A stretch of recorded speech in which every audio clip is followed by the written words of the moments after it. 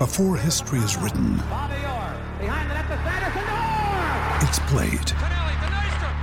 Before it's frozen in time, it's fought one shift at a time.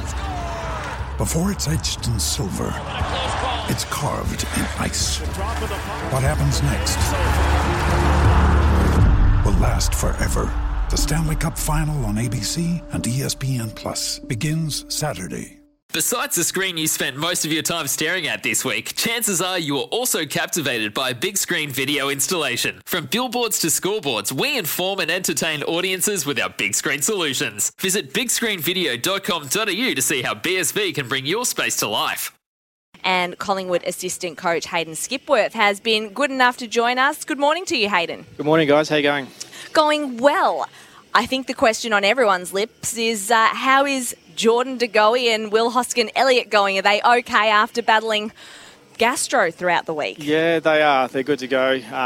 We've had a bit of a douse of sickness throughout the club this week, so coaches included. So hopefully they can run out the game fine, but yeah, we're glad to have them out there today, that's for sure. Did you manage to avoid it? No, I was one that got shot down this week as well. So poor thing. Yeah, I was checking in each day and getting an update of the players and stuff, but yeah, they've put their hand up and they're good to go today. No fun at all, but what was fun was seeing the Pies get back on the winners list last week on Monday, Anzac Day, the biggest stage. How important was that after a couple of losses in a row to get that win? What's it done for the group this week? Yeah, it just builds belief in the game plan and stuff. We started the year really well with two really good wins, and then we had some really close losses. We lost one to Geelong, Josh's old team, obviously, and the last quarter we sort of fell away and they really got on top. And then Brisbane, they probably just beat us throughout the game. They were sort of goal up each day and we couldn't catch them. But yeah, it was good to just build the belief back in the group, get back in that winning feeling in the change rooms going into Gold Coast this week. Skippy, good luck this afternoon, mate. How have you seen your form 6 weeks in? You're 3-3. As we've mentioned, you sort of outlined you've been in some games, you've had some really good performances. As a whole, if you were to sort of measure your form lines, how do you feel like you're going as opposed to where you think you may be? I think we're going really well, mate. We've been in every game, which is a positive. We've had a lot of changes, especially in our front half, and obviously missing Elliott, who's probably arguably the most important piece in front of the ball. Obviously hurt us the last few weeks as well, but we've found some players like Ginnivan. These guys have stood up over the first 6 weeks, and our form line's been really competitive. So yeah, we're really happy where we're going. We've changed everything as far as our offence and our defence and our stoppage structures. So we knew there's going to be some labour pains early, but we're sort of settling in now, and hopefully we can get some wins through the middle part of the year. And you mentioned the changes and the I guess some of the personnel issues ahead of the ball.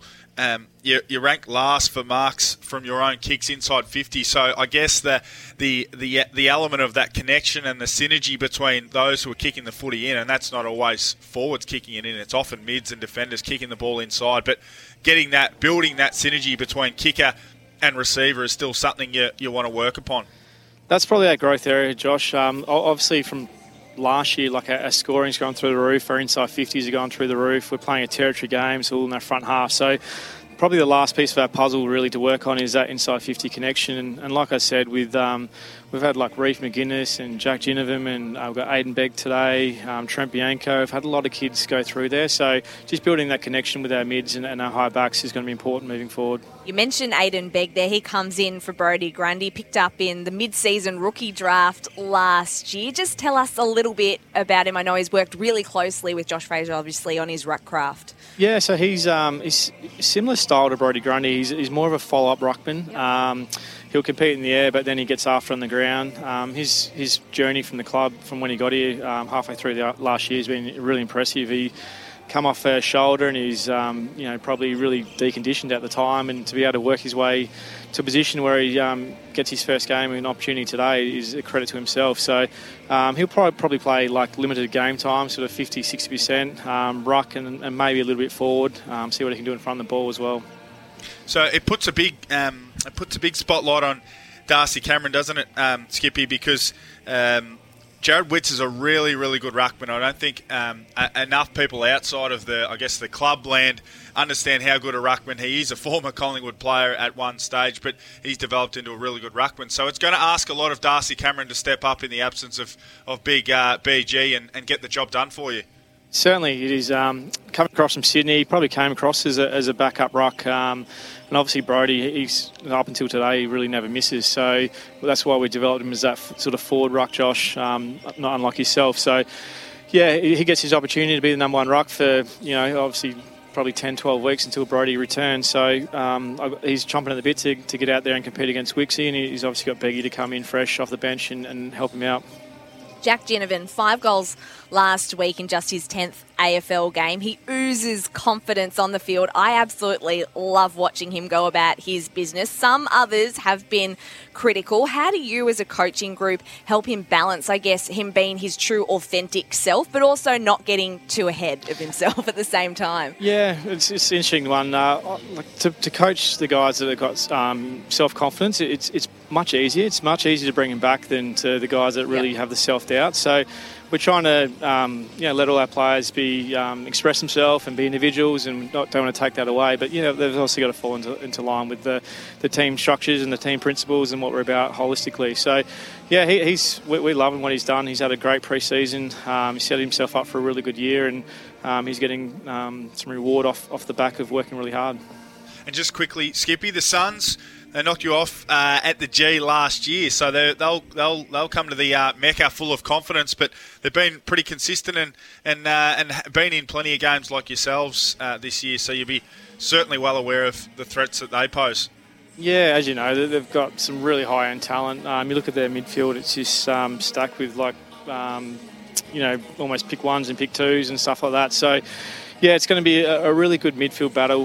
They're similar style to us. They're very much a territory team. They get it in, lock it in. So who can win those centre bounces, who can win those mid-arc stoppages and play that game in that front half. So our mids are going to have a big job, as well as, obviously, like you touched on before, our rucks getting in first use. Hayden, we appreciate your time this morning. Best of luck for the game ahead. Thanks for joining us on Crunch Time. No worries. Thanks for having us on, guys. Hayden Skipworth there, Collingwood assistant coach, and I think I can see Jack Ginnivan down there just practicing a little bit of goal kicking. So just quickly on Jackie G. Now, this is the thing. Now, we quickly, or some people, not many, I think only one or two have sort of said, wanting to tame his behaviour and the way he goes about it. But if you try and temper those types, they don't play the footy that you need them to play. They need to be on the edge. They need to play with spirit and energy and swagger. Otherwise, you're asking them to suppress a part of their personality and one of the things that they probably feed off. I presume Jack feeds off energy and feeds off feeling good about himself and getting around his teammates and having them get around him. So asking him or asking any player to suppress their personality, it's foolish, and it would be bad coaching as far as I'm concerned to ask someone to temper themselves. Now, there's a fine line, Nat. Like, you don't need guys being disrespectful to the opposition or to the crowd or to the umpires, but I've seen nothing from him really that would suggest that he is disrespectful, and I know there was some commentary around him going after Joel Selwood, but if he doesn't do those types of things, he may not be an AFL player. He may not have a role. He may need to do those types of things to have a role in the team, put pressure on. They're the number one pressure team, number 2 pressure factor team in the AFL. He's a big part of that. If he doesn't bring that, then maybe he's not in the team. So some of that commentary around him needing to temper his behaviour, I just don't understand it. Want to witness the world's biggest football game? Head to iCanWin.com.au, predict Australia's score with a crystal ball, and it could be you and a friend at the FIFA World Cup Qatar 2022 semi-finals, all thanks to McDonald's. Maccas, together and loving it. TNCs apply.